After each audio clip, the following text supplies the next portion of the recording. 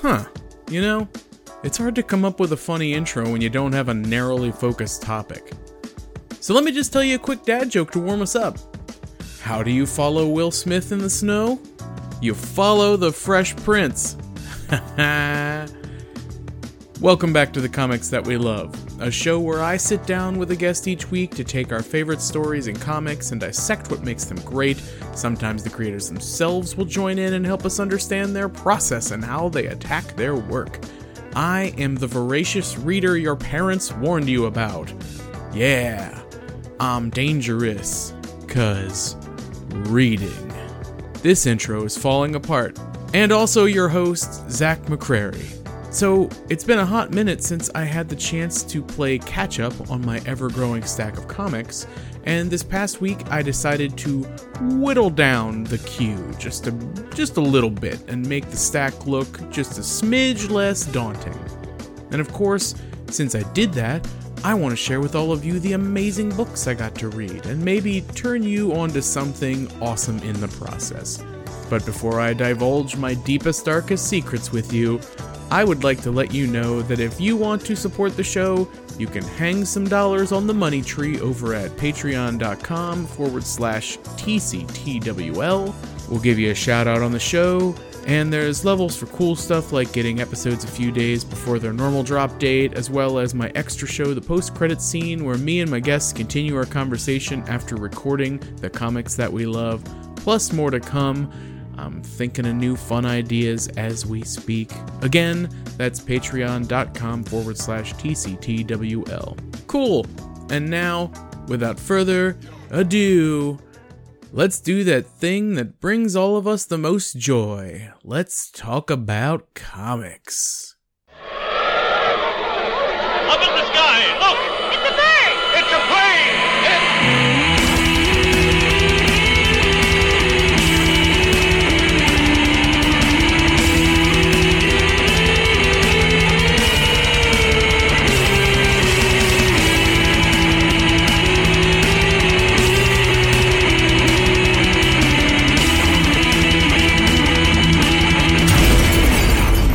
Comics that we love. I wanted to start with a book coming out of Marvel, but it's nothing you'd expect. Honestly, it's kind of a shame that no one is talking about this comic at all. At least no one I've listened to or read. That's Tiger Division by Emily Kim, art from Chris Lee, colors by Yen Nitro, and letters by Ariana Maher. Maher? I apologize for butchering your name. This is the story of South Korea's premier hero squad, known as Tiger Division. There was a Korean language comic back in 2014 called Avengers Electric Rain that included both teams. It's available in English as well now. They've also popped up in Black Cat and Taskmaster comics, besides some video games. I first saw their leader, White Fox, in the Contest of Champions book that tied into the smartphone game a few years back. Did an episode on that comic series, by the way. Check it out. Guest was Miles Trout from Disc Dump Podcast. Yeah, shout out. So the team is led by White Fox, who is actually the last remaining shape-shifting nine-tailed fox in existence, and also the director of South Korea's National Intelligence Service. Her field commander is the Korean Superman analog Taeguk-ki, which I love. The Korean flag is known as Taeguk-ki. You know what? Let me just read from the book and it'll tell you the team. So White Fox assembled a team of superpowered individuals. This is from the comic. Taeguk-ki, the powerhouse who packs a punch. Lady Bright, a card-wielding sorcerer. Mr. Enigma, a street-brawling demigod. The General, a living totem. Gunnar 2, a fast-talking robot. And Luna Snow, a cryokinetic pop star. I've read the first 3 issues now, and Emily Kim does a great job of dropping us in, letting us know this team has existed for a while and has history, and easily filling us in on some. The story has been a bit of a mystery so far, with the questions: why did someone steal an ancient Asgardian object from the Korean military? Why were Tiger Division led into a trap? And why does whoever is doing this want Taeguk-ki so badly? Along the way, Taeguk-ki, real name Taewon, has been seeing the ghost of his mother who is telling him to come clean about his past and save the world. So clearly there's a lot going on with him that even his team doesn't know about. Issue 3 really dives into that, but I don't want to spoil it for you. Give this a read, folks. It's a Marvel comic not bogged down by tons of continuity, with a fun team that you can get to know for the first time. I always enjoy that. I'm really digging it, and I plan to see the limited series through. Not sure how many issues we're going to be getting, but I'm here for it. Second up on the list, there is this amazing book from Image and Skybound Comics called Chroma that I've been wanting to talk about for well over a month. It's written and drawn by Lorenzo De Felici and lettered by Russ Wooten. I've got to tell you, reading this feels the same way I felt the first time as a child when I watched Jim Henson's The Dark Crystal. De Felici has created this beautiful fantasy world where color has become the enemy for humanity. The opening images of the book are a gorgeous multicolored bird flying across a bright blue sky, being struck down by a bird of prey. It falls to the ground inside of a city in stark black and white, and directly in front of a young boy who we find is also only in black and white, and he looks terrified by this vibrant but dead fallen bird. The lore is that there is a king of color who rules over the land and humanity, but one day, man, in his hubris, decided that the vast array of colors the king provided weren't enough, so man created a new one. The king was so angry that he created demons to destroy humanity, but the humans figured out that these demons that look like giant three-eyed alligators were blind to black and white, so humanity built a pale city, that's what it's called, the Pale City, from white clay and kept all color out. Even their skin and hair paled and darkened to black and white over the generations. So the story starts out by following an orphan named Zet, who is part of a group called the Maka. There are young boys who are learning to be priests of the Pale City. The leader of the city, the Maccabi, he's like the Pope, but also the mayor and governor. He's also a priest of this colorless religion, preaching the dogma against the king of color. But there are cracks in that foundation, and on a special day for the city and its people, Zet sees those imperfections and begins to question everything. I honestly don't want to give you any more of a synopsis than that. As of this episode, the comic is 3 issues into a 4-issue run. The last one comes out in April. They're all a lot bigger than a normal issue. They're really nice. There's plenty of time to catch up, and I really think you should. I can't recommend this one enough, folks. So much that when it's all wrapped up, you'll see it on the comics that we love sometime before the end of the year. I really want to sit and break everything down about this book that makes it great. It's that good. Like, it has to be on the show, just immediately. De Felici knows what he's doing. He's made amazing art for many books, including working with Robert Kirkman on Oblivion Song, but I really think he's outdone himself here.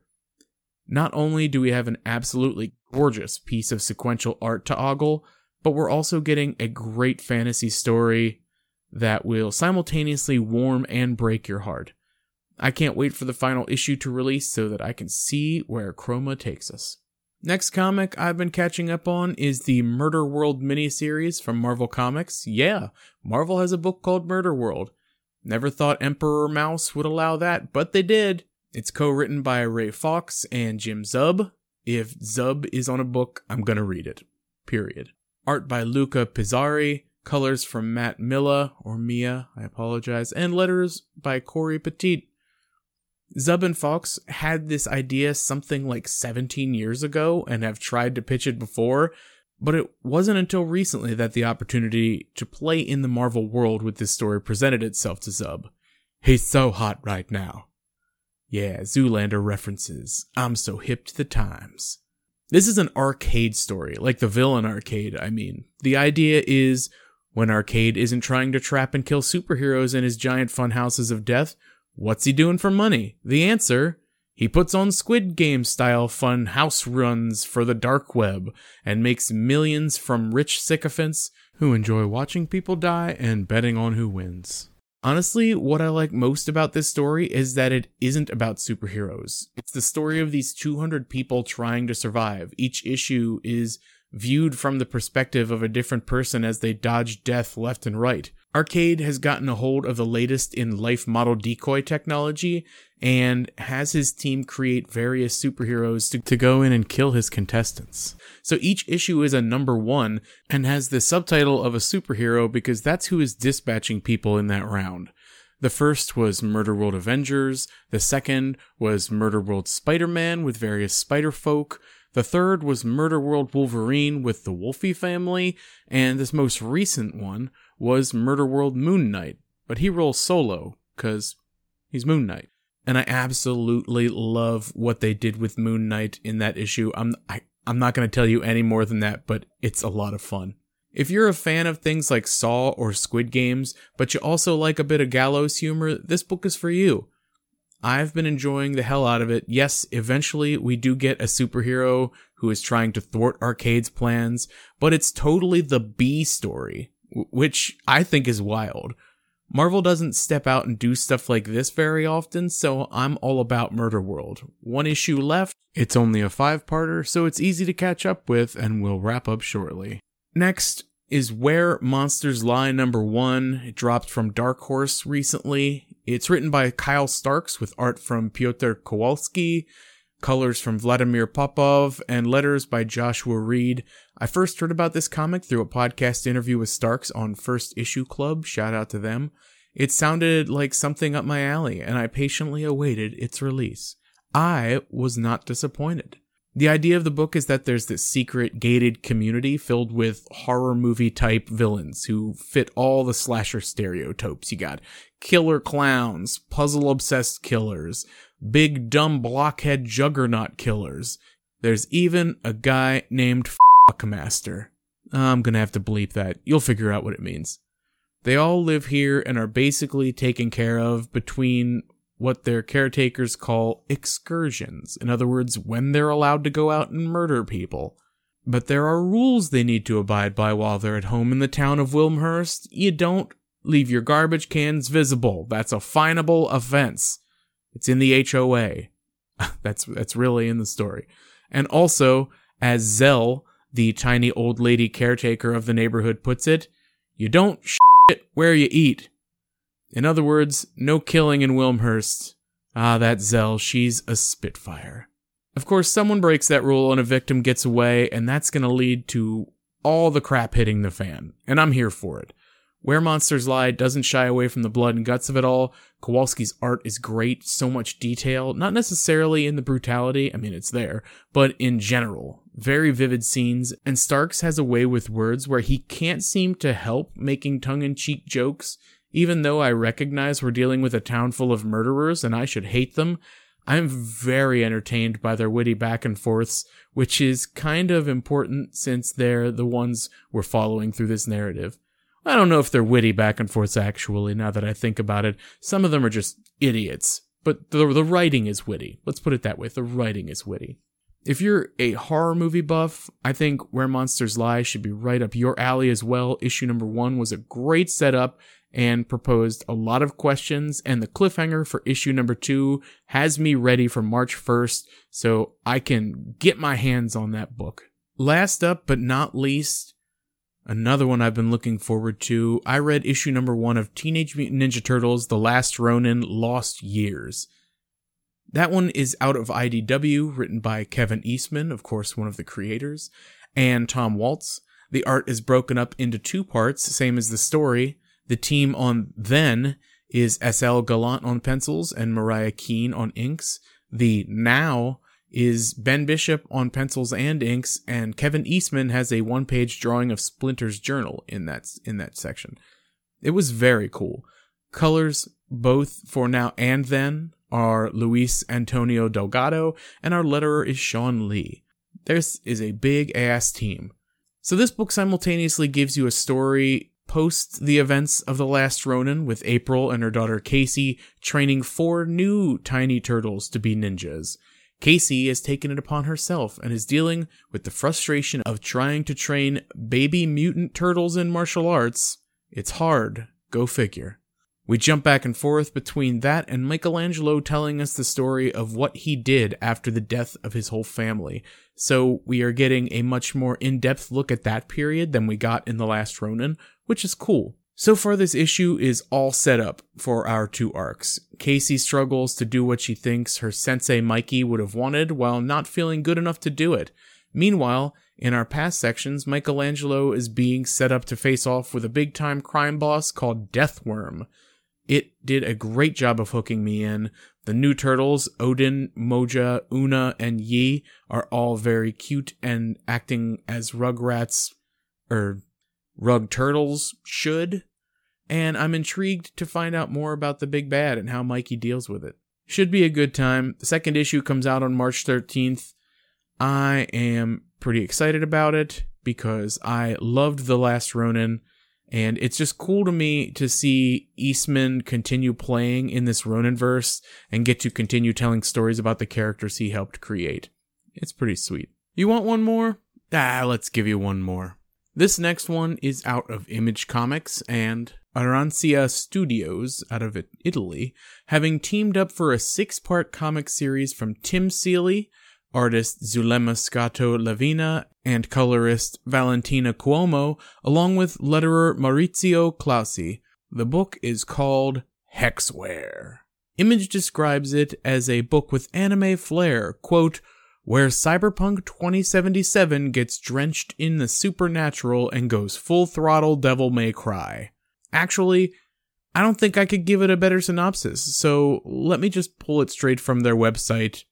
Quote, in a corporate-ruled world where class inequality is greater than ever, a desperate, lonely populace is drawn to neo-spiritualism and hedge magic. When their teenage daughter is murdered, the Marx family is left asking the gods what they did to deserve this.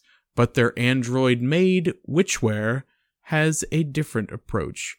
Perhaps if she asked the devil. So right off the bat, you figure out that there is something a little too human about this robot girl, especially when she continuously has to remind herself to think like a human. The deal made with the devil put the teenage girl into the robot body of the android maid named Witchware. That's not really a spoiler, folks. Trust me, you figure it out real quickly. But there's a lot more to it than that, because again, the robot made a deal with the devil. This book just dropped its 3rd issue. I've read 2 so far. I love the art so much. It's non-stop beautiful. Scatto-Lavina and Cuomo do a great job of making this feel like a future world that hangs tediously between lovely and vibrant and dirty pit of despair, depending on how much money you have. We start to understand how this dystopia works really fast, and the characters are all very fun, especially our main protagonist. You'll know the book when you see it. The covers are wild and definitely have that cyberpunky feel they're going for. Look for the hot anime girl in a witch hat. Okay, that's really it this time. I need to be leaving in the next 10 minutes to drink copious amounts of beer and watch prog metal live. So, let's wrap this up. All these books have been a joy to read. God, it's great to be a comics fan in this day and age with so many publishers allowing the plethora of talent out there to release great stories. Am I right? Get out there, check these books out, support your local comic shops and the industry as a whole, especially the indie comics scene. Have a great week, and I'll see you next time. And that's a wrap for this week. If you enjoyed the show, please give us a 5-star review and leave us a user review on your favorite podcast app. It'll really help the show continue to grow and find new listeners. You know what else will?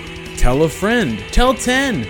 If they like comics, they should know about the comics that we love.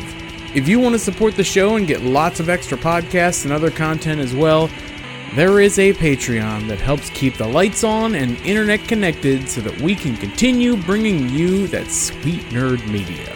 Links to that in the show notes.